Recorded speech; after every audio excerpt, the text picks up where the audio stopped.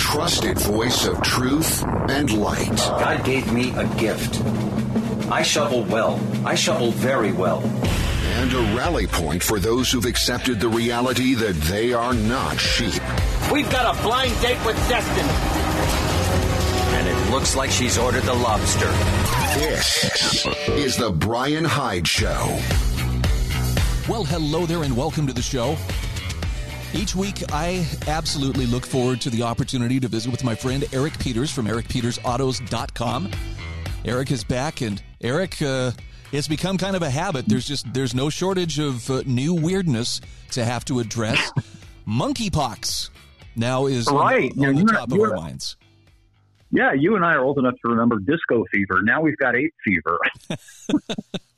All right, I got to get your take on this. We laugh only because there's really nothing left to do but laugh. But hey, the World Health Organization is meeting to consider this big treaty about how to standardize pandemic response in every nation that signs on to it. And lo and behold, there's a brand new pandemic apparently breaking out. Yeah, this reminds me on the comedic side of the old series Get Smart. Remember that? Oh, yeah. Which made a parody of spying and intelligence gathering, and they just went over the top with ridiculous, cheesy things. And, here we are, monkeypox. Come on, for crying out loud. And that's why I refer to it as ape fever. They keep coming up with one progressively more ridiculous name for what's supposed to scare us out of our britches after another.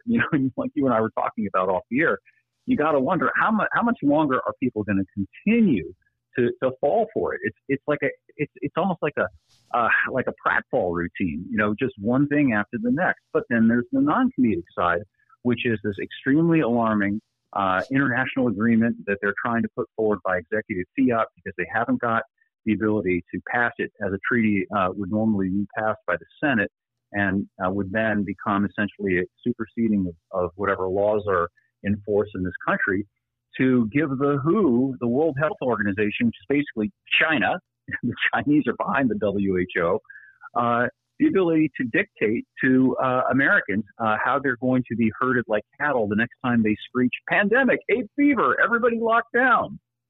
I'm really hoping, and maybe I'm just whistling past the graveyard on this one, Eric, but it seems like people reached a point where finally they just said enough.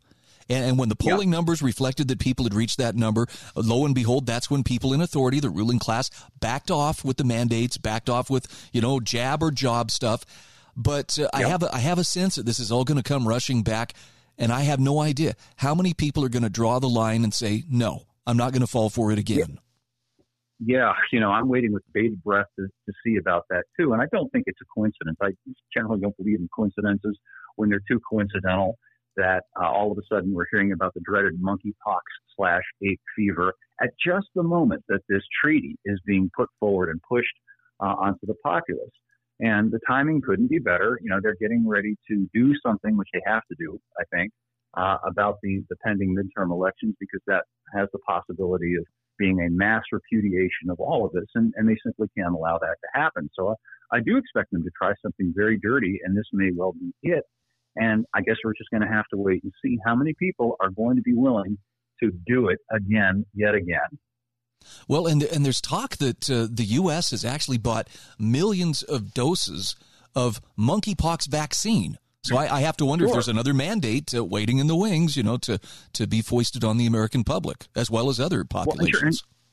Well, doesn't it beg the question, where did this monkeypox vaccine come from? How is it that they had, I think the figure is something like 100 million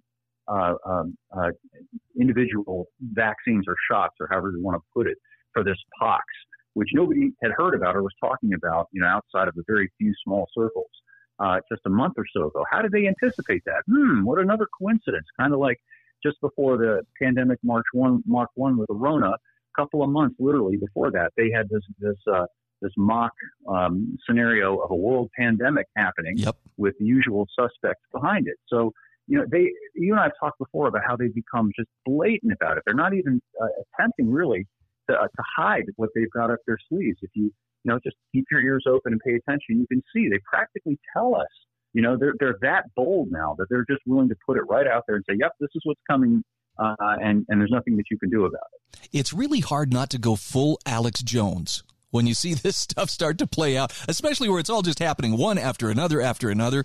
The best advice I've seen so far this week was someone said, you really need to get a friend who's a conspiracy theorist to explain to you what's about to happen. Mm-hmm. Yeah, as far as Alex, I don't know the man. I've not been on his show. But he has been right about a lot of things. I wish he weren't so over the top and for that reason come across as a kind of a cartoon type figure and constantly trying to sell his products for male vitality and all of that, because I think it undermines his message. A lot of his messaging was spot on, especially if you go back, 5 years ago or 10 years ago and listen to what he was saying, which at the time did sound completely crazy and over the top tinfoil and all of that. But by and large, the guy was on the money. Yep.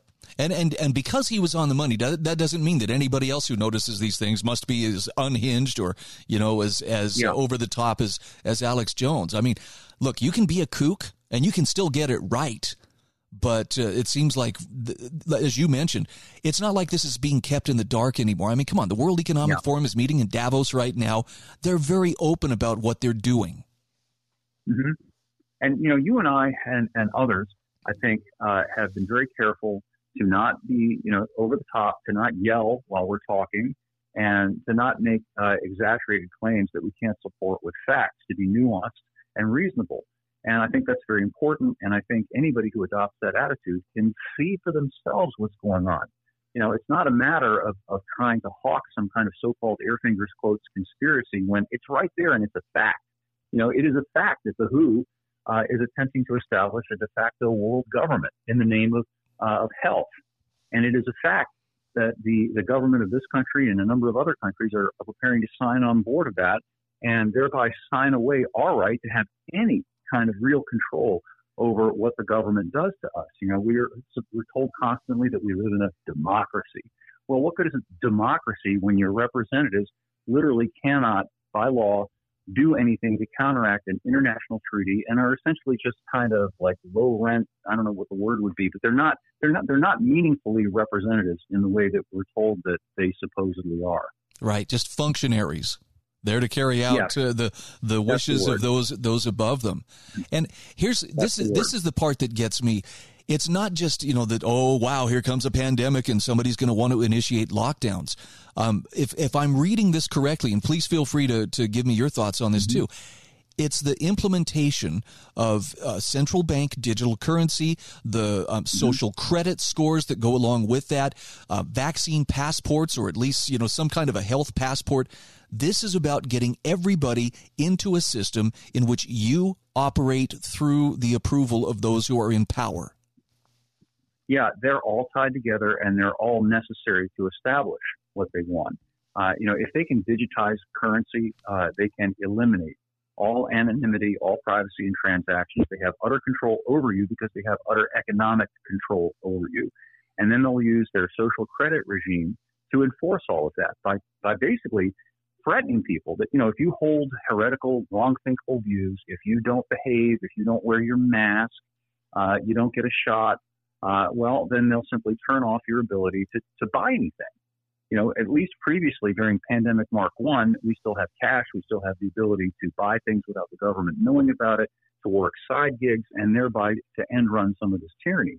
But when they have absolute control over your money and they have absolute control over what you can think and do, then they have absolute control over you. And that's what their purpose is here.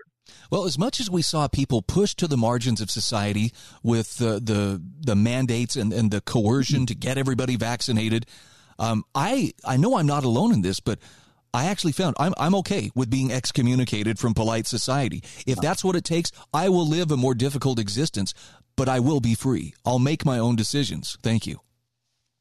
Yes, I also agree with that heartily, but it would be a whole lot more difficult to do that if we have to revert to kind of an Amish, I always mispronounce that, barter type system where we can no longer use the official legal tender of the realm.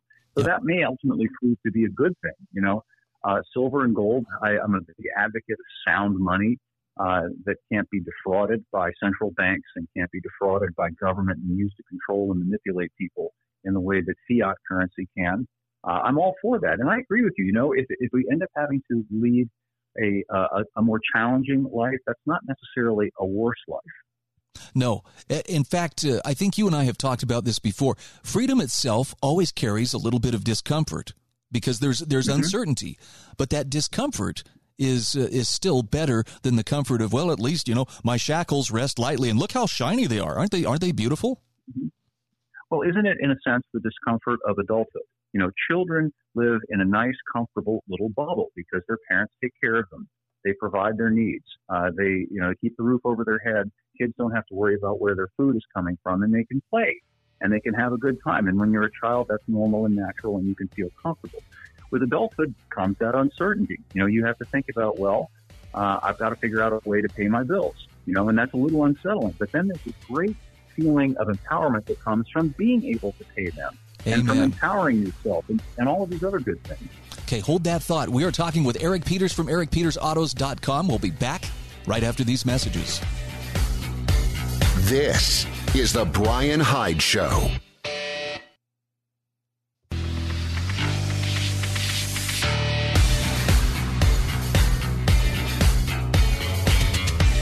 This is the Brian Hyde Show.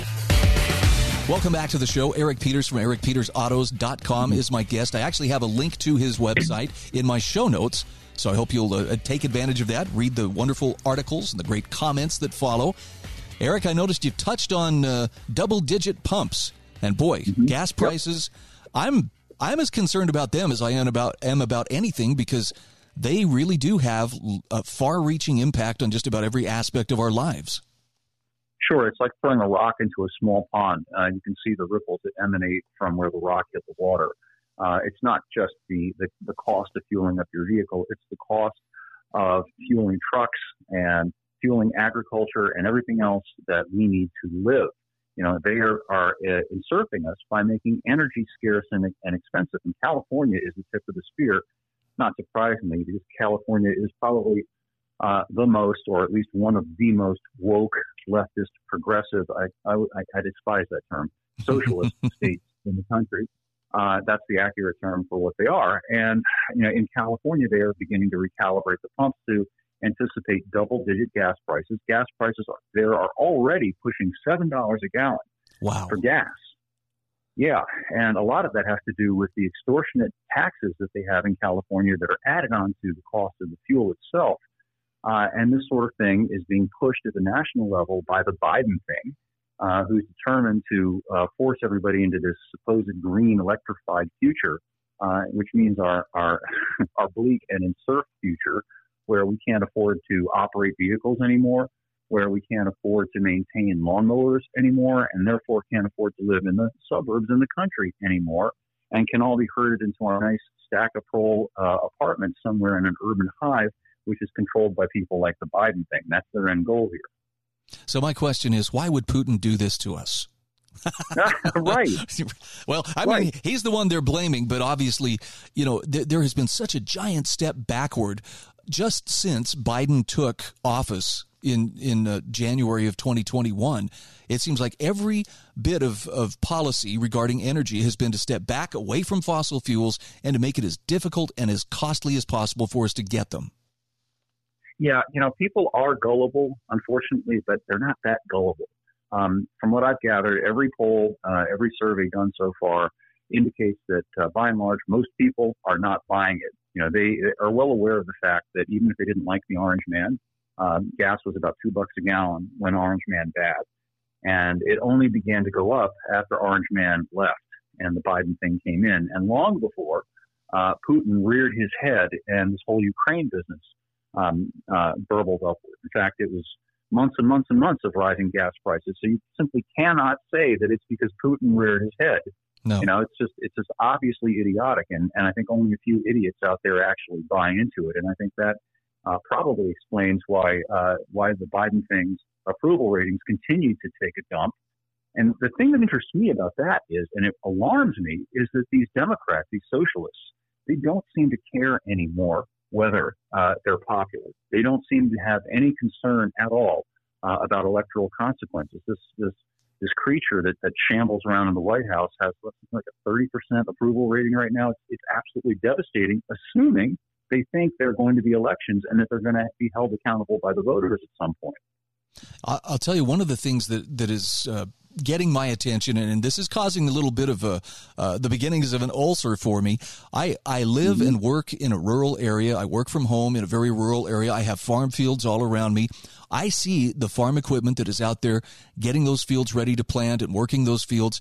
And if I'm understanding correctly, I've talked to a couple of different farmers, what they paid for a tanker load of diesel back in September of 2020, they may have paid $10,000 for a great big tank of diesel that they would use to keep those farm vehicles, the tractors and whatnot going.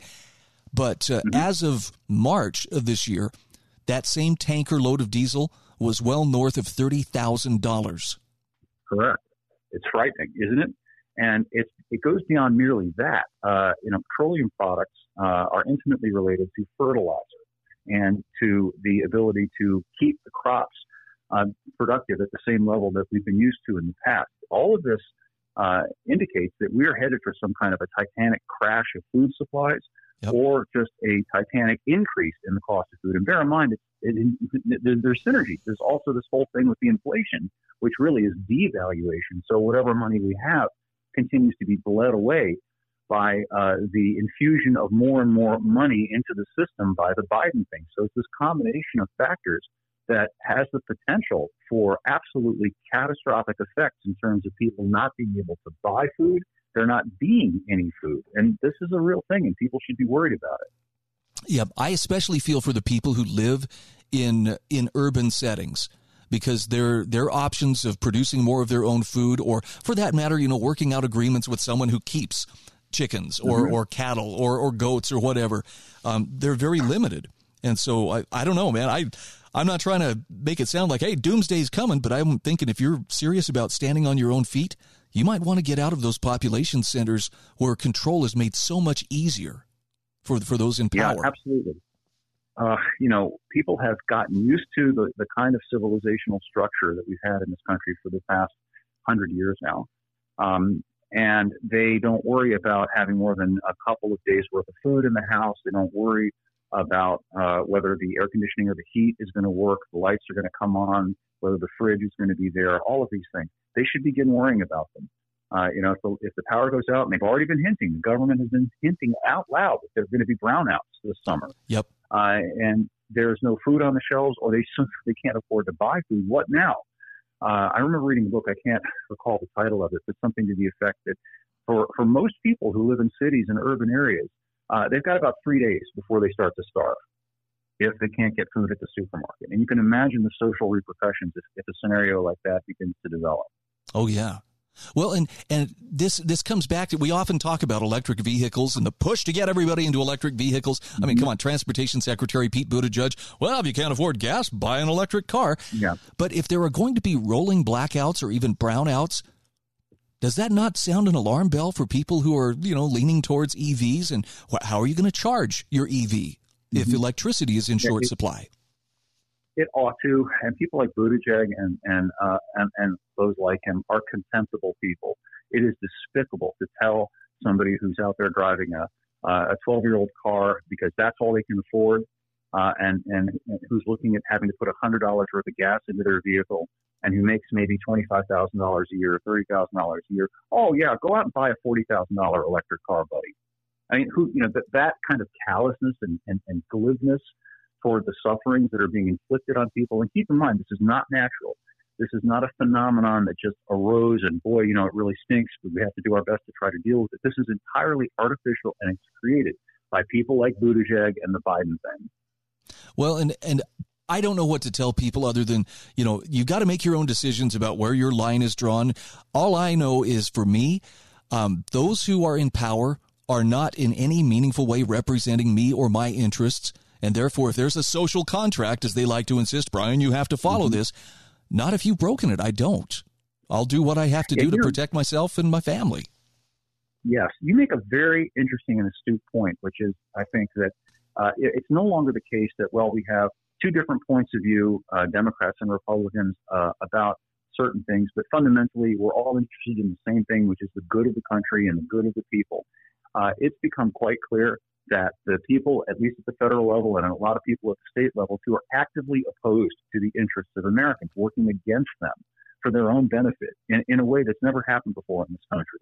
And I agree with you. At that point, we're no longer bound by the things that we were once bound by, because we have no voice, we have no choice other than to say, no, we're not going to put up with it.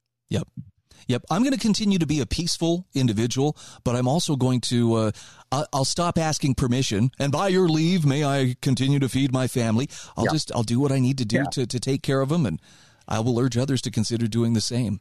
Eric, great to visit with you as always. Tell people where they can find your website. Oh, sure. It's etautos.com, and they can just look my name up on any search engine, and they'll find my stuff that way, too. Okay, great to visit with you as always. I feel a little more sane after every conversation we have. Likewise, that goes both ways. Thank you, Brian. This is the Brian Hyde Show.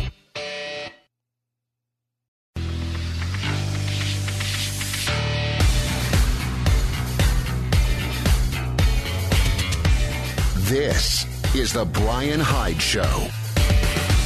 All right, welcome back to the show. And a shout out to Dixie Chiropractic. That's the practice of Dr. Ward Wagner. You can go to their website, dixiechiro.com. Dr. Wagner has asked me specifically to reach out to 3 groups of people. People who are suffering from neuropathy, those who are suffering from bulging herniated discs, and also anybody who is dealing with car accident injuries.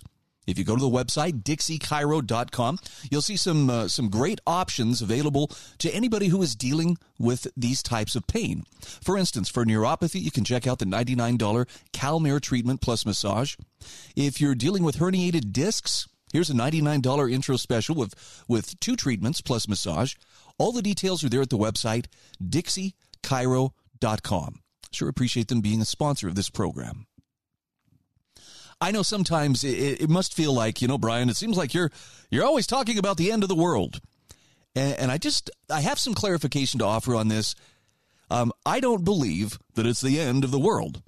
Now, let me clarify that by saying I do believe that the world as we know it, the way things used to be, think back 3 years ago, yeah, it's definitely the end of that world.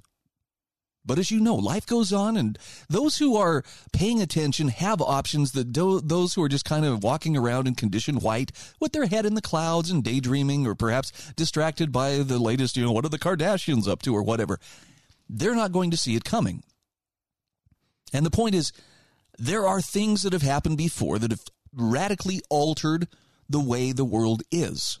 We are going through one of those cycles right now.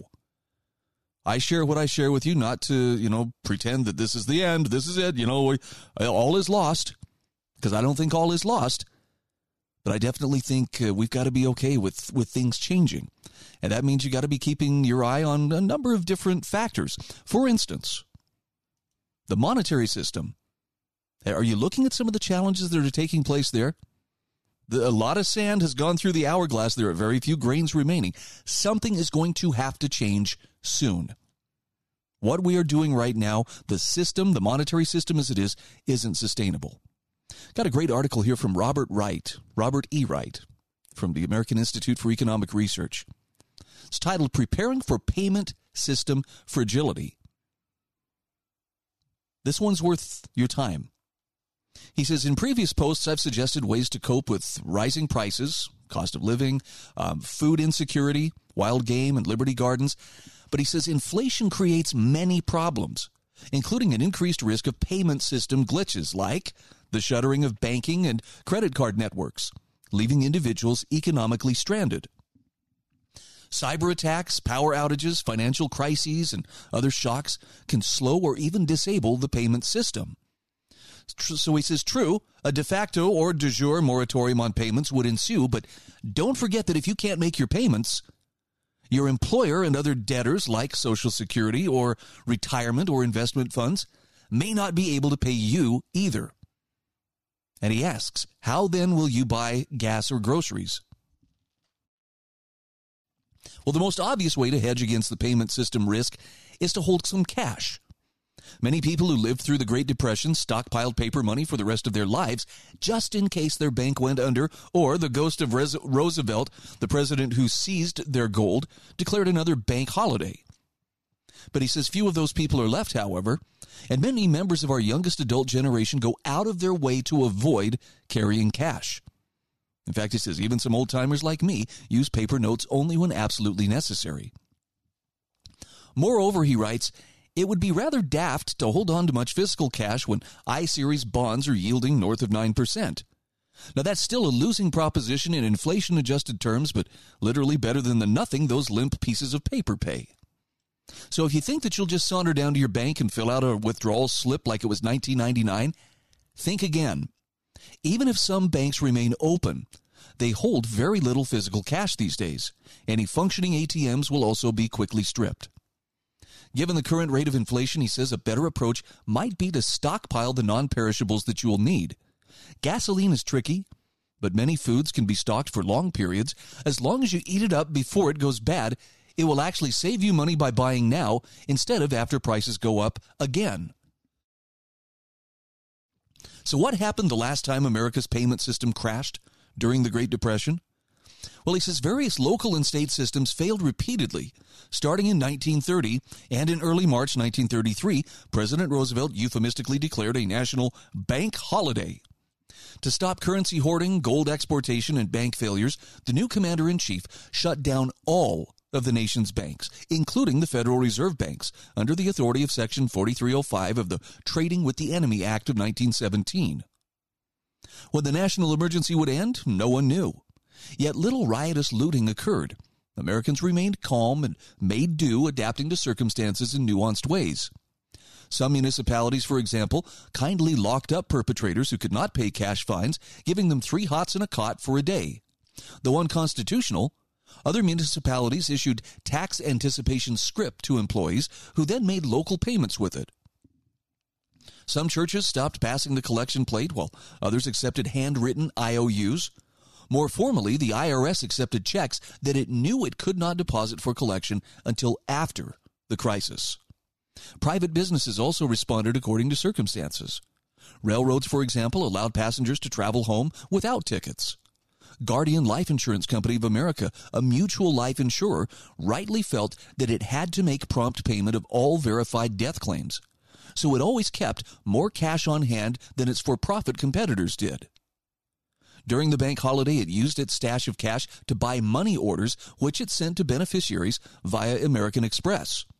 If the money order system had also shut down, it was prepared to courier physical cash to beneficiaries from the home office in Manhattan, or direct its local agents to make cash down payments on its behalf. Robert E. Wright says it probably could have borrowed informally, too, from the few companies that found themselves with large and hence dangerous sums of cash on hand. Short-term interest rates were understandably high. Businesses that did not want to expose their money to default risk in uncertain times induced local police stations and private security firms to safeguard their cash. He says most wholesale businesses, manufacturers, importers, and the like, sold to each other and to retailers on credit. So most responded to the crisis simply by extending credit lines to existing trading partners. Many retailers did likewise. General credit cards were a post-war phenomenon. In the 1930s, many retailers maintained book accounts, much as colonial retailers did, or they issued their own charge cards. But not everyone had credit accounts everywhere they shopped, so some large employers paid their employees or their workers with IOUs that local retailers were happier to accept than the promises of the poor working stiffs. Small change was in such short supply that some retailers sent shills to competitors to buy trifles with $20 bills. Some businesses responded by saying that customers could tender whatever denomination they liked, but no change would be made. Perhaps most tragically of all, many a piggy bank met an untimely death, seemingly vindicating those who kept coins in easily opened glass jars. But precisely because the piggies could be raided only by destroying them, they served as commitment devices and hence held more coins, all else constant, than the jars did. Some bartering also began to break out before the holiday ended. So by mid-March, most of the banks that would reopen, keep in mind some 4,000 closed permanently, already had, and the payment system had returned to its normal fragile self. The crisis led directly to the formation of the Federal Deposit Insurance Corporation, which has proven itself a wash at best. It also led to a large devaluation of the U.S. dollar and the demise of domestic gold holdings and retail gold convertibility. In other words, Americans today still suffer the costs imposed by government's New Deal solutions. Now, Robert E. Wright asks the question, what would Americans get if the payment system shuts down again?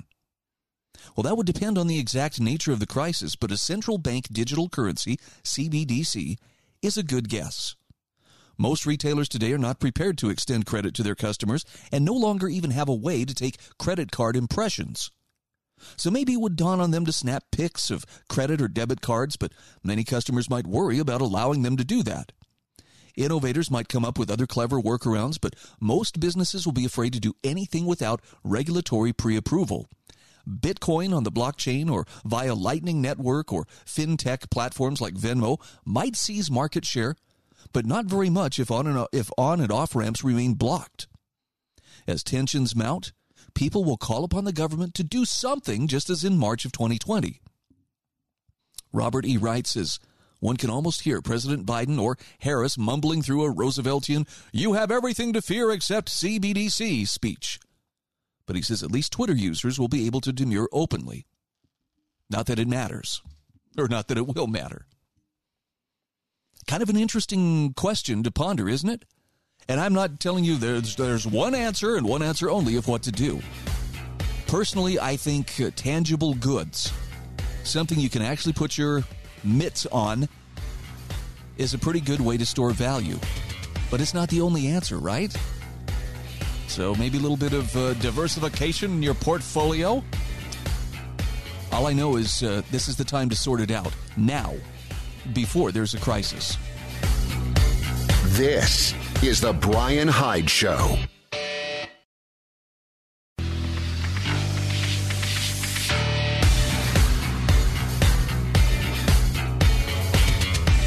This is the Brian Hyde Show. Hey, welcome back to the show. I want to give a shout out to sewingandquiltingcenter.com. Now, this is a family-owned business located in St. George, Utah. But if you live anywhere in southern Utah, and I'm talking, if you're within a couple 100-mile radius, you should probably talk to them, because I bet somebody in your family understands the importance of having a good working sewing machine or a serger, or maybe they do long-arm quilting. This is the place where you need to go, not only for the machines, but for the service to keep them running for generations, also for training on how to use them. I think this is one of the neatest things that I've heard, and that is Sewing and Quilting Center will actually teach you how to use your machine. It's not like, well, you bought it, now good luck, you're on your own. They'll actually teach you how to get the most out of it. And, of course, they sell all the supplies that go along with it. Look, this business has been in operation since 1984. Teresa and Eric Alsop are the current owners. They're wonderful people. They are there to help you. So, again, if you or someone you know really understands the importance of sewing or quilting or embroidery, this is the place you need to go. Sewingandquiltingcenter.com. For all the talk that we hear about disinformation, what really worries the ruling class, the reason they're always going on and on about disinformation, is that they are afraid we will recognize the reality of what they're up to. In other words, Caitlin Johnstone puts it this way: they're worried about the spread of information, not disinformation. This is her latest column. And she says, we're in the final countdown to British Home Secretary Priti Patel's decision on the fate of Julian Assange, with the WikiLeaks founder's extradition to the United States due to be approved or rejected by the end of the month. Joe Lauria has a new article out with Consortium News on the various pressures that Patel is being faced with from both sides of this history-making issue at this crucial time. And she says, I can't stop thinking as this situation comes to a boil, how absurd it is that the U.S. empire is working to set a precedent which essentially outlaws information sharing that the U.S. doesn't like. At the same time, Western news media are full of hand-wringing headlines about the dangerous threat of disinformation. Case in point, this is from fair.org. Disinformation label serves to marginalize crucial Ukraine facts. Yeah. Fairness and Accuracy in Reporting actually is calling out the way the mass media have been spinning that label to mean not only knowing the distribution of knowing distribution of false information, but also of information that's true and is inconvenient to imperial narrative weaving. FAIR's Luca Goldmansauer says, in defense of the U.S. narrative, corporate media have increasingly taken to branding realities inconvenient to U.S. information goals as disinformation spread by Russia or its proxies. She says online platforms have been ramping up their censorship protocols under the banner of fighting disinformation and misinformation, and those escalations always align with narrative control agendas of the U.S. centralized empire. For instance, Caitlin Johnstone says just the other day, we learned that Twitter has a new policy which expands its censorship practices to fight misinformation about wars and other crises. And the Ukraine war, surprise, surprise, will be the first such situation about which it will be enforcing these new censorship policies. Then there's the recent controversy over the Department of Homeland Security's Disinformation Governance Board, a mysterious institution ostensibly designed to protect the American people from wrongthink coming from Russia and elsewhere. The board's operations, whatever they were, have been paused pending a review which will be led by Michael Chertoff, a virulent swamp monster and torture advocate. Remember him? He was the first Secretary of Homeland Defense. And its operations will likely be resumed in one form or another, probably under the leadership of someone with a low profile who doesn't sing show tunes about disinformation. And this all comes out after U.S. officials straight up told the press that the Biden administration has been deliberately sowing disinformation to the public using mainstream press in order to win an info war against the Kremlin. She has links to this, by the way. This is not something she's pulling out of thin air. Caitlin Johnstone says they've literally just been circulating completely baseless stories about Russia and Ukraine, but nobody seems to be calling for the social media accounts of Biden administration officials to be banned. Now, she says you're seeing so many discrepancies between what the oligarchic empire says and what it actually does regarding the issue of disinformation, because the empire has no problem with disinformation. The empire that is built on propaganda and lies has no problem with propaganda and lies. It has a problem with the truth. They're not worried about disinformation. They're worried about information. They're worried about journalists using the unprecedented information-sharing power of the internet to reveal inconvenient facts about the largest and most murderous power structure on Earth. They're worried about people finding out that they've been lied to their entire lives about their world, their nation, and their government. They're worried about people using their newly connected minds to decide together that they don't much like the status quo as it's been laid out for them and deciding to build a new one. So all the safeguards they're now setting up to manipulate the flow of information online are not there to eliminate lies. They're there to eliminate the truth. These people have a vested interest in keeping things dark and confused. And we, the ordinary people of the world, have a vested interest in shining a big, inconvenient spotlight on everything. The elite agenda to keep things darkened is at direct odds with the people's agenda to get things enlightened. Now, Caitlin Johnstone says we're not being protected by a compassionate alliance of corporations and governments who only want us to know the truth. We're being manipulated and oppressed by an oligarchic empire that wants us to believe lies. That's why they're locking up Julian Assange. That's why they're censoring the internet. That's why they're filling our minds with propaganda. And that's why we can't let them win. Now, I don't know how that strikes you. I mean, I'm guessing you wouldn't be listening to this program if you didn't at least believe, okay, that's plausible. I may not agree, but I think it could be plausible. Actually, I think it makes great sense.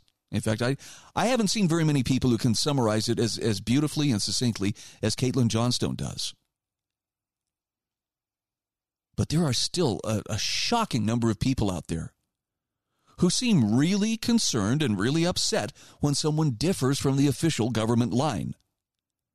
And I'm not trying to be unkind when I say this, so please don't think, here we go, it's licensed to start calling people names and assuming that they're stupid or they're evil. But I have to wonder how broken a person must be, at least mentally.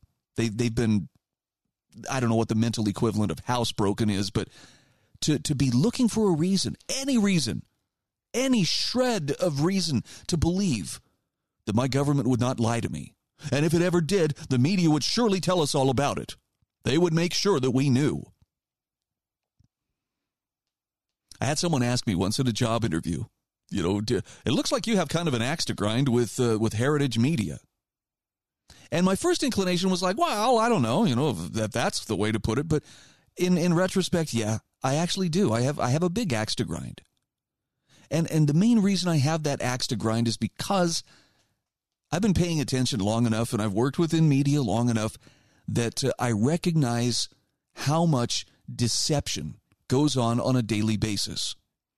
And the crazy thing about it, and maybe people outside of the media recognize this very readily. I can tell you anybody who's worked within media has a pretty good feel for there's always a decision to be made about, well, what's worth covering? What is worth telling? And most often the deception that you and I are going to encounter in our day-to-day lives isn't going to be some big, bald-faced lie just, trotted out there. Well, the moon really is made of green cheese. And, we're just expected to suspend disbelief and absolutely embrace it. No, it's more the things that we're not being told. In other words, there's context lacking.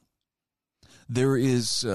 There are inconvenient facts, like we talked about, anything that disappoints or that otherwise threatens the narrative is pretended to not even exist. So it's the omission of pertinent facts, as well as the way things are sometimes shaded to, well, so-and-so claimed that they hadn't done this, whereas when it's a government source, government officials affirmed that this is the case. And, it's subtle, but you learn that language can be manipulated, and sometimes the choice of words requires a little bit closer parsing and understanding of what exactly are they trying to say here. Or maybe, as the case is, what are they trying not to say? The bottom line is this, though. The propaganda is real, it is thick as flies, and the only hope you have is to become as propaganda-proof as you can as an individual. Now, that means some effort, right? This means you've got to be the one to essentially sharpen your own blade, as far as being able to discern fact from fiction. That's not something that's just naturally, born into you. It's not an inborn, trait. You have to work to develop it. You have to develop a healthy sense of skepticism. And this is probably the toughest part of all. You've got to learn to trust your judgment. If something seems off or manipulative, chances are good you're right. This is the Brian Hyde Show.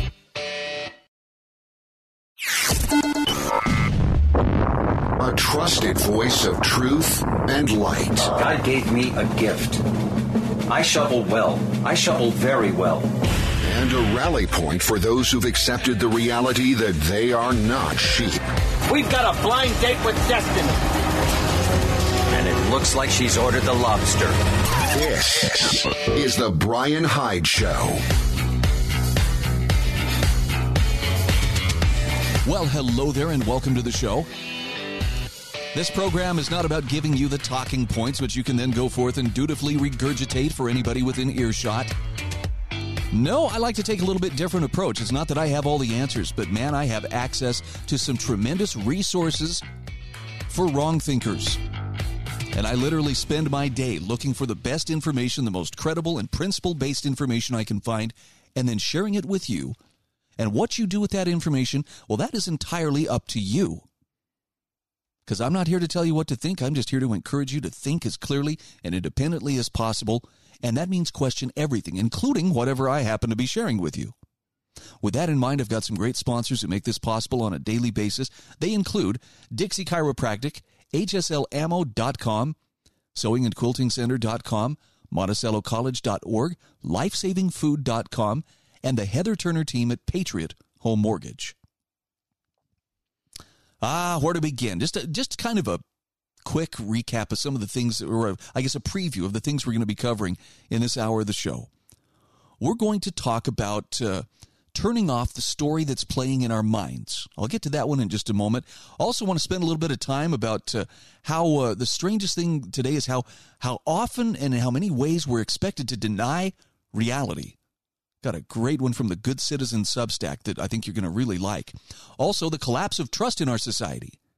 It's going on. It's real. What exactly does it mean? What does it portend for our relationship to the ruling class?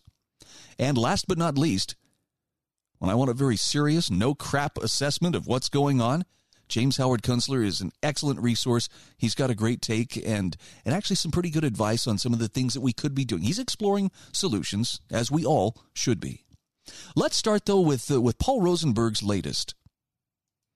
He says, it's a good idea to turn off the story in our minds.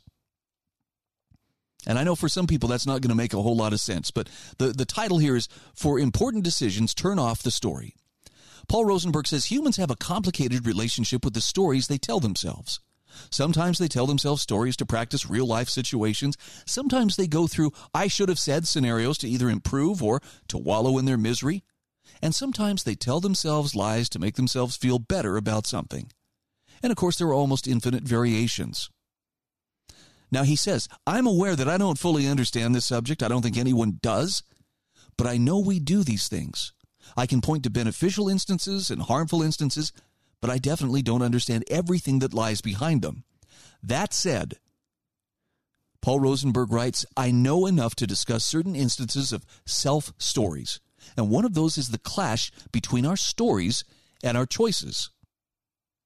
So one of the most common types of human problems occurs when we knew that we were about to make a mistake, but we did it anyway. I think we've all experienced this. If I could just give this as an aside, yelling at my kids. I know it's unproductive. I know it's harmful. It's doing nothing except just yelling, venting. But did I do it anyway? Yeah. Why? Well, I don't know. Even though I knew it was wrong, even though I was sure this is not what I should be doing, it felt good at the moment. Yeah, I'm not happy about that, by the way. I'm actually pretty ashamed. But to me, that's an example of it. Now, Paul Rosenberg says fundamentally the problem in these cases is mental inertia, that we've already started moving in a certain direction and somehow can't let ourselves be stopped. Now, one interesting thing about these processes is that our initial actions or our commitment to those actions not only want to continue, but somehow diminishes the realization that we do better by changing them. In other words, somehow our brains obscure inputs that go against our existing movements, that threaten our inertia. And he says, I hope I'm making this clear. Well, these are universal experiences. They're also murky, and we don't really have a vocabulary that suits them. So a first problem is that our thought streams do not like to be interrupted. Now, perhaps that has something to do with energy consumption. Perhaps it has to do with disliking self-contradiction. Or perhaps it's something else, even a palette of things. In any event, this is something that happens to us.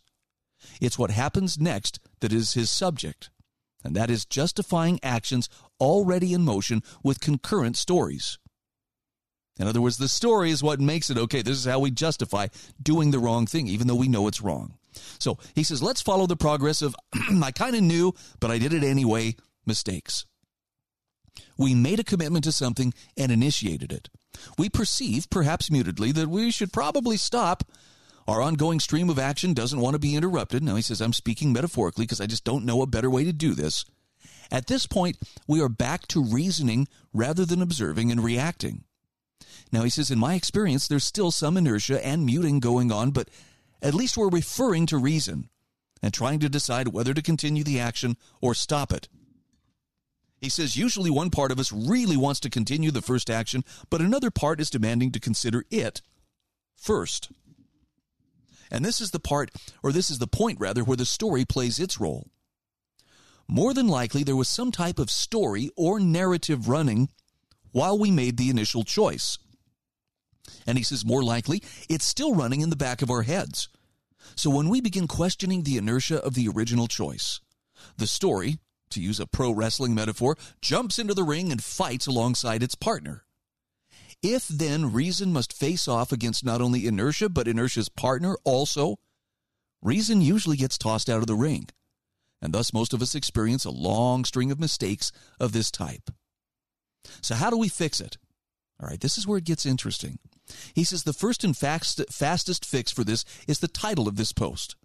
Once you sense this process inside yourself, stop and turn off the story. It's competing unfairly. Cry foul and direct it out of the ring. Now, he says the crucial part is that in that is to recognize our inner processes. And this is clearly not something beyond our ability. If you recognize this type of error, you're already recognizing such things. But getting better at this would help us quite a bit. It further seems that once you can say, no story, not fair, the entire inertia issue goes away, leaving you to reason freely. So that's the first fix, he says, and it works. It'll probably train your inner processes to become more agile. Now, he says, I can't be certain about that, but that's how it seems to him. That's probably the best we can do with this right now. Someday, some young psychologist will make a study of this and clarify it for us, but after that, we'll be able to deal with it more intelligently and directly. But even now, we have the ability to stop much of the damage. We notice what's going on, tell the story that piling on isn't fair, and to leave the ring. And then make undisturbed choices. At the same time, teaching our inner parts to get with the new program as well. Now, finally, he says, I should add that first turn off the story can apply very broadly. Again, going back to the post's title. When making a hard decision, what he means is making sure that there's not a story playing in the background and affecting your choice. Notice the story that's running and turn it off. Make the decision clearly. And he says, I'm convinced this could save you piles of trouble. I'll admit, I recognize what he's saying, but I have never given it serious thought and contemplation like, oh, yeah, this is something I've thought about myself. No, it wasn't until he pointed it out that I realized, oh, yeah, I do that. In fact, I've done that a lot. But rather than sit here and wallow in, oh, the shame, it shows me, okay, there's an area for self-improvement.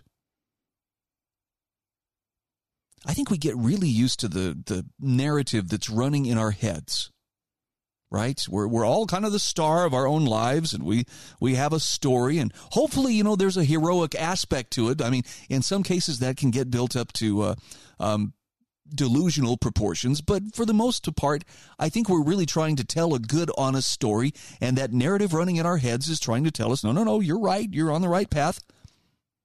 But every so often, usually it's in hindsight, I'll sit back and realize, in retrospect, I really wish I had done things differently. And I probably would have done things differently had I just made the story stop and questioned what I was about to do. And for the record, you know what the most common thing is that I would have done differently? Maybe this will surprise you, maybe it won't. I would have shut up. I would have said nothing. So that's how I see it. Thank you, Paul Rosenberg, for pointing out something that I'm going to definitely be thinking about and paying attention to in my own life. Now, whether you do this, that's up to you. I've got a link to his article in my show notes. You can find it at thebrianhydeshow.com. If you haven't subscribed to my show notes, it's a simple matter of go to my website, thebrianhydeshow.com, click on the daily show notes. Down at the bottom of the page, you'll see the subscribe button. It's going to ask for your email, which I will not share and I will not sell to anybody else. I will only use it to drop a copy into your inbox each day that I do the program. Oh, and it's free of charge. Can't beat the price. This is The Brian Hyde Show.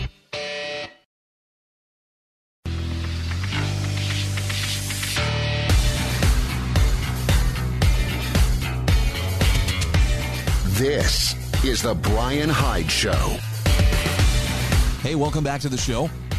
HSLammo.com is one of my sponsors. I don't really know.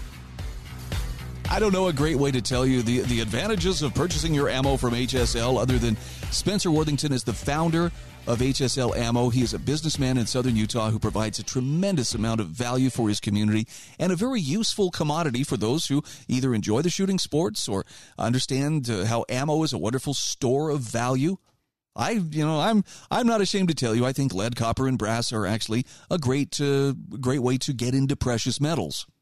If silver and gold are a bit rich for your blood, I promise you there's always some utility and always some value that people will hold for ammunition. So if you're looking for a way to, put aside a store of value, that's a great way to do it. Oh, and here's another bonus. Bullets don't require electricity. Go figure. I've got a link in the show notes, hslammo.com. It would make me very happy if you are in the market for some ammo, if you would do business with HSL Ammo. Well, the sheer amount of ways that we are expected to deny reality is mind-blowing. And the Good Citizen has a remarkable post on their Substack here, pushing maximum density.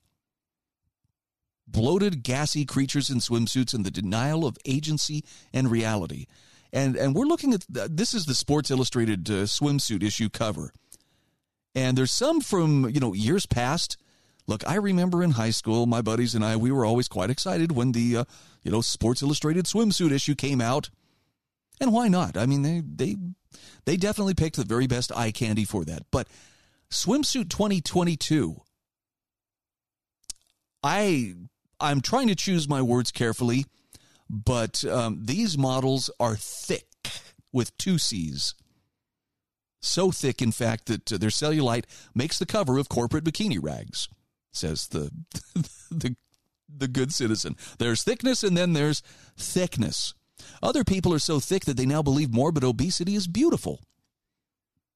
Now, the Good Citizen says it's easier to believe a noble lie that feels good for the thick younger generations, yet helps nobody, than it is to put down a triple bacon cheeseburger and go move around. Bloated, gassy misery loves high-caloric, low-sustenance company, even in the form of other bloated, gassy loafers pushing maximum density. OMG, if like she can make the cover of Sports Illustrated, then like I totally can too, and I don't even need to stop supersizing my combo meals. Now, the elusive, inspirational idea of aspirational beauty is now dead. Hard work and dedication through discipline and setting goals no longer matter. Anyone can be anything if we all agree to deny reality hard enough and make exceptions for the weakest among us because we forget strength and survival. We're only as tolerant as we are accepting the deficiencies of our weakest links. Instead of a rising tide to help everyone, let's scuttle all boats until we're all at the bottom of the sea. And so we rework our Western stage play to accommodate all actors while denying their agency and ignoring the hard truths of reality. Anyone can be a supermodel because nothing needs to be earned when meritocracy is dead. Even bloated, gassy cows can be supermodels. Think about the real supermodel who knows this but has to keep her mouth shut or risk never working again. Everybody plays their part. Throw one of those bloated, gassy cows in a bikini and work a little Photoshop magic for the latest Sports Illustrated bloated cows with penises in swimsuits edition, and you have the perfect visual of just how deep the present rot festers in the diseased bowels of Western civilization. Yes, some of them now have penises. Soon there will be trans models topless after top surgery with bulging prosthetic penises in their bikini bottoms. You think I'm joking, but give it a year. They'll expect us all to agree that this mentally confused person is incredibly brave and beautiful. When mass mental illness is mainstreamed and encouraged through over-medication and blind tolerance, then the operation continues until we all agree to be mentally confused. The entire Western world becomes one dysfunctional insane asylum until enough of us scream, enough! Cue the mob of brainwashed panty melts into their apoplectic screaming formations. What did you say? Don't be so intolerant. These top surgery scars are beautiful, and so is that fake penis. Somewhere in the dark oak-paneled cigar smoky room, there are some three-piece suited businessmen having a hell of a laugh at our expense. When they're not busy planning our futures, they're testing the limits of our own acceleration toward collective insanity. Everything is one woke gag diversion after another. Now, the Good Citizen says, you might think this is an overreaction, but this is not a small thing. Denial of reality itself is an incredibly big problem. Now, in Russia, he says, they're not putting bloated, gassy cows with prosthetic penises in bikinis and calling them beautiful. Nor is China or India or Hungary or based Brazil. They had no time for it in Sri Lanka, where food is scarce and politicians' heads are being substituted for cricket balls. Even in holy Ukraine, they blocked the trans people from leaving the country, put a rifle in their hands, and sent them directly to the Donbass meat grinders. Now, if you were born a male but you lopped it off, go and fight for the oligarchs and Western war hyenas who are busy washing American taxpayer money through the Kiev laundromats. They're not even doing this obesity glorifying in Poland or France. In France, they don't sell a size larger than XL, and their XL is the equivalent of a U.S. large. They still fat shame in France because they know the value of embarrassing someone toward motivation. The Good Citizen says, when I lived in France, I went to see a general practitioner for a health issue. Before parting ways, he asked how my health was otherwise. Fine, I replied. Are you sure, he asked, because maybe you could lose some kilograms and be healthier. Loud record scratch noise. What? A doctor wanting their patient to be healthier while not forcing some deadly addictive pill on them? At the time, I'd let myself go to 196 pounds, but was lifting weights and jogging a few times a week, so didn't think anything of it. But my midsection was heavier, and I knew the doctor was right. The French doctor had fat-shamed me, and bless his soul for that, because over the next 2 months, I lost 18 pounds, most of it belly fat, and got fitter than I had been since my early 20s. Fat-shaming works. Glorifying morbid obesity and type 2 diabetes is something only a mentally ill society would do. Imagine the French doctor relocating to the States and telling a patient to get some exercise and lose some weight because they were less than 20 pounds overweight. He would have to do that with 90% of his patients. Hyper-offended nitwit takes out 16-megapixel camera phone in a luxury SUV, presses the streaming button on InstaShame to perform for their 12 followers. So, get this, everyone. Oh, my gosh. Guys, my new doctor, this French guy, just told me to, lose weight. I know, right? He, totally fat-shamed me, and I was just so, oh, my gosh, I can't even believe that just happened. I'm, literally in shock. Yeah, I'm going to call my lawyer. That's, just not okay with me. First, I'm totally starving, and Carl's Jr. sounds so good right now. All right, only in America, Canada, and the UK is morbid obesity being sold to young girls as beautiful. Sports Illustrated used to be a magazine for men, especially the swimsuit issue. Do the young men today get turned on by looking at bloated, gassy cows in bikinis? While testosterone levels in all men have been plummeting by design for the depopulation agenda, poisoned water and foods, EMF, plastics, it just doesn't seem like evolutionary psychology would work that quickly at the whims of devious social engineers who want people to believe morbid obesity is not a disgusting turnoff. They still want us to believe that beauty is also relative. It's like that famous quote about beauty. In America, beauty is in the eye of the drive-through worker at the second window. I've not heard that one before, but I actually like it. Now, there's the whole denial of reality as well. We call them plus-size models because we wouldn't dare call them fat models. The goal of fat models is to make sure their bread stays buttered, and they do this by eating.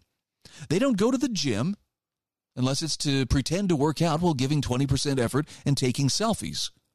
They must stay as fat as possible while playing along with the mentally ill people around them who constantly tell them how beautiful they are and feed their unhealthy pretenses. It's just another spoke in the wheel of reality denialism that allows new constructs to be built from the ashes of reality's burnt corpse. I know, this is some pretty straight-up truth. There is no sugarcoating on that red pill. Nonetheless, you will find a link to this article in the show notes at thebrianhydeshow.com. If you dare, click on it and give it a thorough read. This is The Brian Hyde Show.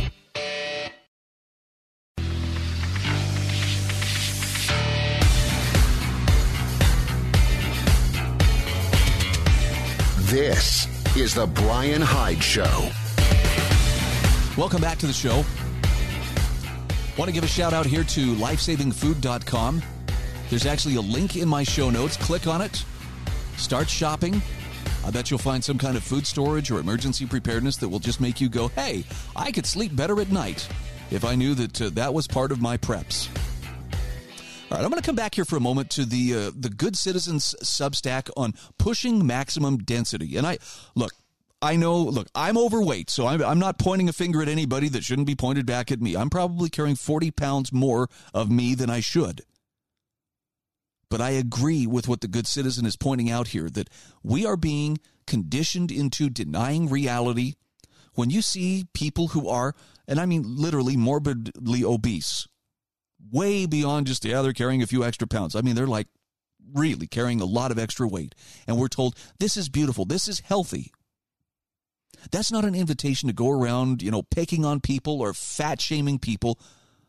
But why are we supposed to pretend that this is normal? In the same vein that we're supposed to pretend that, people who are mutilating their bodies, cutting off their sex organs, removing their breasts and whatnot to try to be, this trans individual. We're supposed to pretend that that's normal too. Again, I mean no unkindness, because I think my opinion is these are people who are dealing with some kind of mental trauma. And I don't mean that in the sense that they ought to be locked away in an asylum. They deserve compassion. They have value. They are God's children just as much as you and I are. And they deserve love and support. But is it really loving and supporting someone to play into a deluded state of mind? Would you agree with a person who has anorexia? Oh, I'm so fat, even as they're wasting away to skin and bones. Yeah, you're right. You could stand to lose a little bit more weight. Would you do that just for the sake of assuaging their feelings? Of course not. Back to the article here. The Good Citizen says this is all just another spoke in the wheel of reality denialism. The cultural Soviets are everywhere meddling with social constructs that propagate, insert something harmful but completely fabricated for their ideological agenda here. If they're not grooming and confusing children with gender pronouns and biological denialism, they're telling them it's okay to be fat or even obese. All science is subverted for tolerance of everything in service to ideological indoctrination. So, bloated, gassy cows in bikinis, example.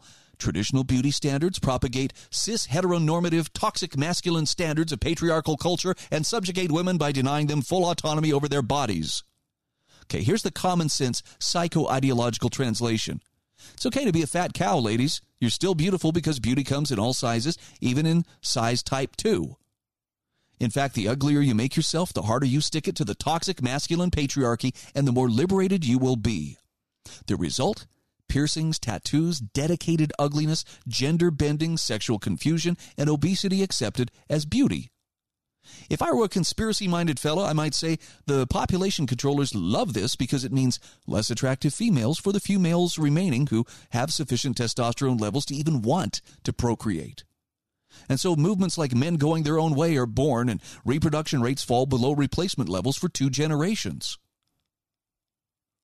And don't think I'm giving a pass to the fat men out there, ladies. He says, I see them too, but the mentally ill culture movers aren't glorifying their obesity at the behest of global management, only their pregnancies. Tolerance of the intolerable is the suicide of civilizations. That's according to T. Good Charlie. Making both sexes fat, lazy, drugged up, passive, and always sick is a great way to control the population. Mess with the food supplies, crops, water, the air, and blast everyone with electromagnetic frequencies like 5G that slowly damage their biological cellular function, and it's a cocktail recipe made in the Club of Rome kitchen. Then there's the denial of agency. And this part really spoke to me. To the mentally ill Borg, denying an individual agency allows that individual to be subsumed by group identity. Group identity labels become key signifiers for ideological conformity. Each group is a victim of traditional Western culture. Women are victims of the dominant male patriarchy. Blacks and Latinos are poor victims of white racist culture. Everything that needs to be destroyed can be through creating group identities and blaming their oppression on other groups. This is merely power shifting disguised as altruism and tolerance. Each group is used by those who want more power. For neoliberals and progressives, the groups are tools that are easy to manipulate, control, subjugate, and exploit by denying each individual's agency within the group. They then vote for their slave masters every chance they get while celebrating their chains or their victimhood and becoming missionaries who spread their gospel propaganda to transform others into slaves by getting them to deny their agency too. By denying agency, obesity is not the fault of the individual. It's the culture of cheap fast food. It's just a part of modern life. It's the fault of the advertising industry, which creates unrealistic beauty standards. And it's a lack of education about healthy eating. This last one is a favorite of diet gurus who for 40 years have made billions educating the masses with special diets and plans. Very few offer tough, honest love by telling people the truth. The first step in transforming oneself toward a solution is accepting full responsibility for the problem. Nobody has the guts for honesty and tough love, so it's never the fault of the individual who consumes more calories than they exert through movement and exercise. Those supreme nacho platters and double-stuffed pizzas just magically went down my gullet. I don't know how those 3 bear claws ended up in my stomach. Denial of responsibility means we all have to pretend the morbidly obese are victims of everything else except their own poor choices. By calling the morbidly obese beautiful, we are socially assisting their slow suicide while culturally assisting ours as well. Global management loves it when people help them by simultaneously denying reality and agency and dying faster. He says a few weeks ago, while going for drinks with a Polish friend, she needed to stop by her grandmother's place to check on her. We had taken a river walk and it was on the way toward the center of town. Grandmother's 85 and lives alone in a 1-bedroom apartment that hasn't seen renovation since Khrushchev ruled the region via whatever Polish communist leader was in power at the time. While she checked on her grandmother, I politely asked to use the restroom. As I'm washing up, I noticed the medicine cabinet has no mirror or door, and the shelves are pretty empty. Now, in the States, you usually see about 20 orange bottles in an octogenarian's medicine cabinet. I got curious and checked the drawers and under the sink. Nothing. I went snooping around and checked the bedroom nightstands and drawers. Nothing. When I got back to the kitchen, I did some more light snooping where I could. Nothing. While sipping vodka and chatting with grandmother via my friend translating, I asked about COVID and asked if she feared getting ill and told her she seemed pretty healthy before eventually asking if she took any medications. 85 years old, still strong as an ox, and not on any prescription medications. In fact, the last prescription she filled was for a toe fungus years ago. None of those bloated, gassy models in bikinis will live to see 55. Let alone 85. Most of them probably take more prescription medications at 25 than my friend's grandmother. But hey, let's all pretend type 2 diabetes is fierce and beautiful. This endless merry-go-round pushing maximum density through thickness and thickness is sure to benefit someone. Who could it be? The answer is a bunch of dicks laughing at all of us in cigar-smoky rooms. I should probably offer this disclaimer. This contains some kind of adult themes that kids should never listen to. Sorry, I should have done that at the beginning. No, this is pretty blunt. And as a person who's carrying, again, some extra weight, I hope this isn't feeling like a slap in the face to those who have weight issues. My wife and I have both, we've been married now for 31, almost 32 years. And, as we look at ourselves in the mirror, we're like, dang, time and gravity, they're really taking a toll on both of us. And I'm going to go so far as to say that, everybody suffers that fate to some degree. To me, one of the saddest things that you'll see are the movie stars who, they get up there in age and they're not willing to let time have its way. So plastic surgery and whatever it takes to maintain that illusion of beauty. And finally, they become almost a cartoon caricature of themselves. That's sad. There's something to be said for aging gracefully. But the crux of what the good citizen is saying here, that we are told to look at things that are not healthy, whether it be a person's weight, whether it be a person mutilating themselves sexually to try to fill some mental problem of how they see themselves. None of this is healthy. But if you say that, you are accused of being a bigot. You're accused of being the worst possible human being. But you have a choice to make here. I mean, do you just go along? Do you pretend, the emperor's new clothes? Yes, why they are the prettiest thing I've ever seen. Or do you just keep your mouth shut and hope nobody notices that you're like aghast? Ugh. Or do you speak the truth? You don't have to speak it harshly, but You know, if you give me the choice between, look, you either hold to reality or you say what we tell you to say, I'm going to hold to reality. I don't care how painful it gets. This is the Brian Hyde Show.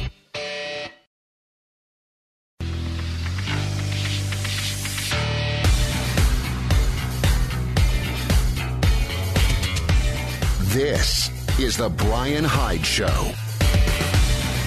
All right, welcome back to the show, and a quick shout out here to the Heather Turner team at Patriot Home Mortgage, located in St. George, Utah at 619 South Bluff Street. Heather's NMLS ID is 715386. Patriot Home Mortgage is an equal housing opportunity lender. You can click on the email link I provide in my show notes under the sponsors section. You can also call her at 435-703-4522. Why the Heather Turner team at Patriot Home Mortgage? Simply this. Heather has decades of experience in the lending industry. If you need a loan, a home loan, a reverse mortgage, a traditional loan, VA loan, whatever it may be, she can get the job done and done quickly. Plain and simple. The Heather Turner team at Patriot Home Mortgage. Very happy to have her as a sponsor of the show. Okay, 2 quick articles I want to touch on in the closing segment here. Do you ever feel obligated to do something just because, or when, let me ask it this way. Do you feel obligated to do something when the person telling you, hey, you need to do this, is someone you don't trust? Because it depends on who's saying it, right? If it's someone in a position of supposed authority, well, I guess I kind of have to, whether I trust him or not. Do you really? Alan J. Pfeiffer outlines the collapse of trust in our society. And he says, looking at the issues facing our country, there seems to be something pernicious for which we don't seem to know what to do to correct the downward trajectory shaking us to our core. Now, the issue at play now is that the majority of Americans have lost trust in our ability to govern, and also whether our leaders are even telling us the truth or if we're simply being manipulated. In fact, he provides a few examples that are emblematic of the breadth and depth of the issues we face. So, for instance, on the Supreme Court leaker, let's not deal with the leak itself, just the fact that the sanctity of the court was broken. No one seems to want to do anything about it and the likely effect it will have on future deliberations and decisions. Why has this traitor not been outed? And he says, I say traitor because the individual wants to effectively substitute his or her opinion over that of the Supreme Court. Think about that for a moment. My understanding is that the list of suspects contains about 40 individuals, 3 weeks in, and the suspect has not been identified. That person must be found and outed. The Supreme Court cannot stand if we as a country lose faith in the deliberative process, which is foundational to the functioning of our country. That's what's really on the line. All right, here's another example. Baby formula. The closing of the Abbott facility was a botched job. Everyone knew 40% of the formula produced in the U.S. came from a single plant. Now, we might forgive the failure of forethought in not diversifying our supply years ago. But this complete breakdown of responsibility by the FDA and the president, through his staff, for not having raised the alarm as week by week the problems grew worse 4 months before the plant closing, is hard to take. There was a heads up that this might happen back in September of 2021. And it would have been reasonable to commence planning for a shortage of baby formula right then. Hungry babies in America are a new low for our country, but it comes on the heels of one crisis after another. Then there's the war in Ukraine. Intelligence experts claim they warned the administration that Russia was going to attack in April of 2021. We rewarded every minor withdrawal or diminishment of tensions with a pat on Putin's back. Russian strategy was effective in keeping the U.S. and its allies sleeping for too long. Instead of sending lethal weapons in quantity, we sent mostly non-lethal aid to Ukraine before the war's commencement. Even after Ukraine was brutally attacked in a massive combined arms invasion, we sent mixed messages to the Russians who believe we lack the resolve to do what it takes to win. This ambiguity is how world wars start. This is a huge breach of trust in how Americans perceive the effectiveness of our leaders. Now, I'm going to differ from Mr. Pfeiffer on this one. Because it's not a matter of, well, if the U.S. would have got more involved and sent more lethal weapons sooner, the U.S. government is very much responsible for the hostilities currently going on in Ukraine because they have enabled the Ukrainian government. They helped with the overthrow of its democratically elected president back in 2014. They have played a role in exacerbating the hostilities which have existed between Ukraine and Russia for quite some time. And they've been endlessly poking the bear ever since that time, and will likely do so right up until there's some kind of nuclear exchange. I'm not a fan of Russia's leadership. I'm certainly not a fan of our own leadership. And I reiterate again, there are no good guys in this scenario. And since when is it the U.S.'s job to get in and mediate a border dispute between Russia and its next-door neighbor? They're making it their business. If you maintain, well, it is our business because we have to be a force for good in the world, I hope you can keep that broad perspective when it's your sons and your daughters being sent off to die for something that has nothing whatsoever to do with our freedoms.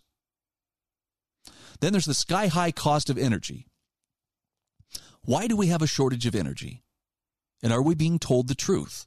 The salient question every American should ask is, have they been deceived by the president? Old Circleback Psaki was asked endlessly why we're producing less energy even today. Pre-pandemic, under Trump, the U.S. was producing a record 13 million barrels of oil per day, and we were even exporting it. Production fell 3 million barrels per day due to slack in demand.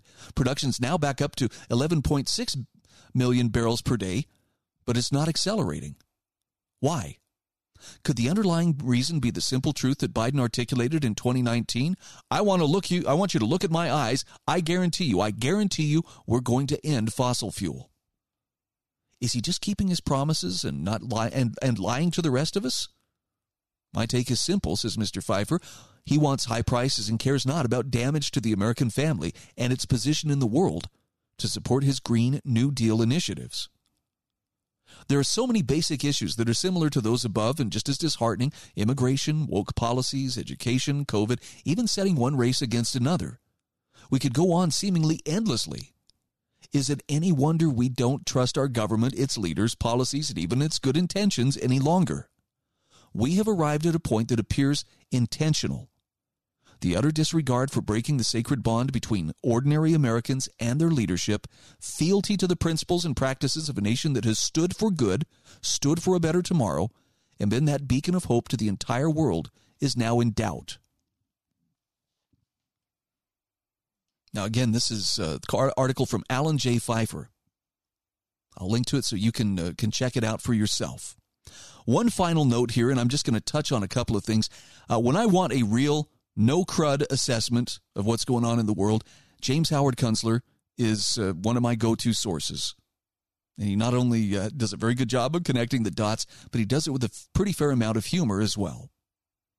He says, now we're finding out the hard way how much daily life must change and is changing, and how disorderly that process is in every way, from the imperative daily life adjustments to our spiritual attitudes about them. He says, when I wrote The Long Emergency nearly 20 years ago, I never thought that once it got going, our government would work so hard to make it worse. He says, my theory then was just that government would become increasingly bloated, ineffectual, impotent, and uncomprehending of the forces converging to undermine our advanced techno-industrial societies. What I didn't imagine was that government would bring such ostentatious stupidity to it. Now, obviously, there was some recognition that ominous changes are coming down. Otherwise, we wouldn't have heard so much chatter about alt energy, sustainable growth, green this and that. But the chatter was more symptomatic of wishful thinking for at least a couple of reasons. Mostly, it ignored the laws of physics, despite the fact that so many people involved in enterprises such as wind and solar energy were science and tech mavens. And number two, there was a dumb assumption that the general shape and scale of daily life would remain as it has been.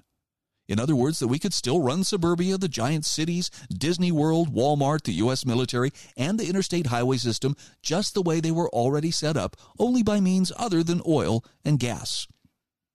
But he says, now we're finding out the hard way how much daily life must change and is changing, and just how disorderly that process is in every way, from the imperative personal adjustments to our spiritual attitudes about them. As with so many things in history, this disorder expresses itself strangely, even prankishly, as if God were a practical joker. Who would have imagined that our politics would become so deranged, that there would be battles over teaching oral sex in the 5th grade, That the CDC would keep pushing vaccines that obviously don't work, and that so many people would still take them. That stealing stuff under $1,000 in value wouldn't merit prosecution. That riots featuring arson and looting are mostly peaceful. That we'd spend $50 billion halfway around the world to defend the borders of another country while ignoring the defense of our own borders. That financially beset Americans would spend their dwindling cash on tattoos.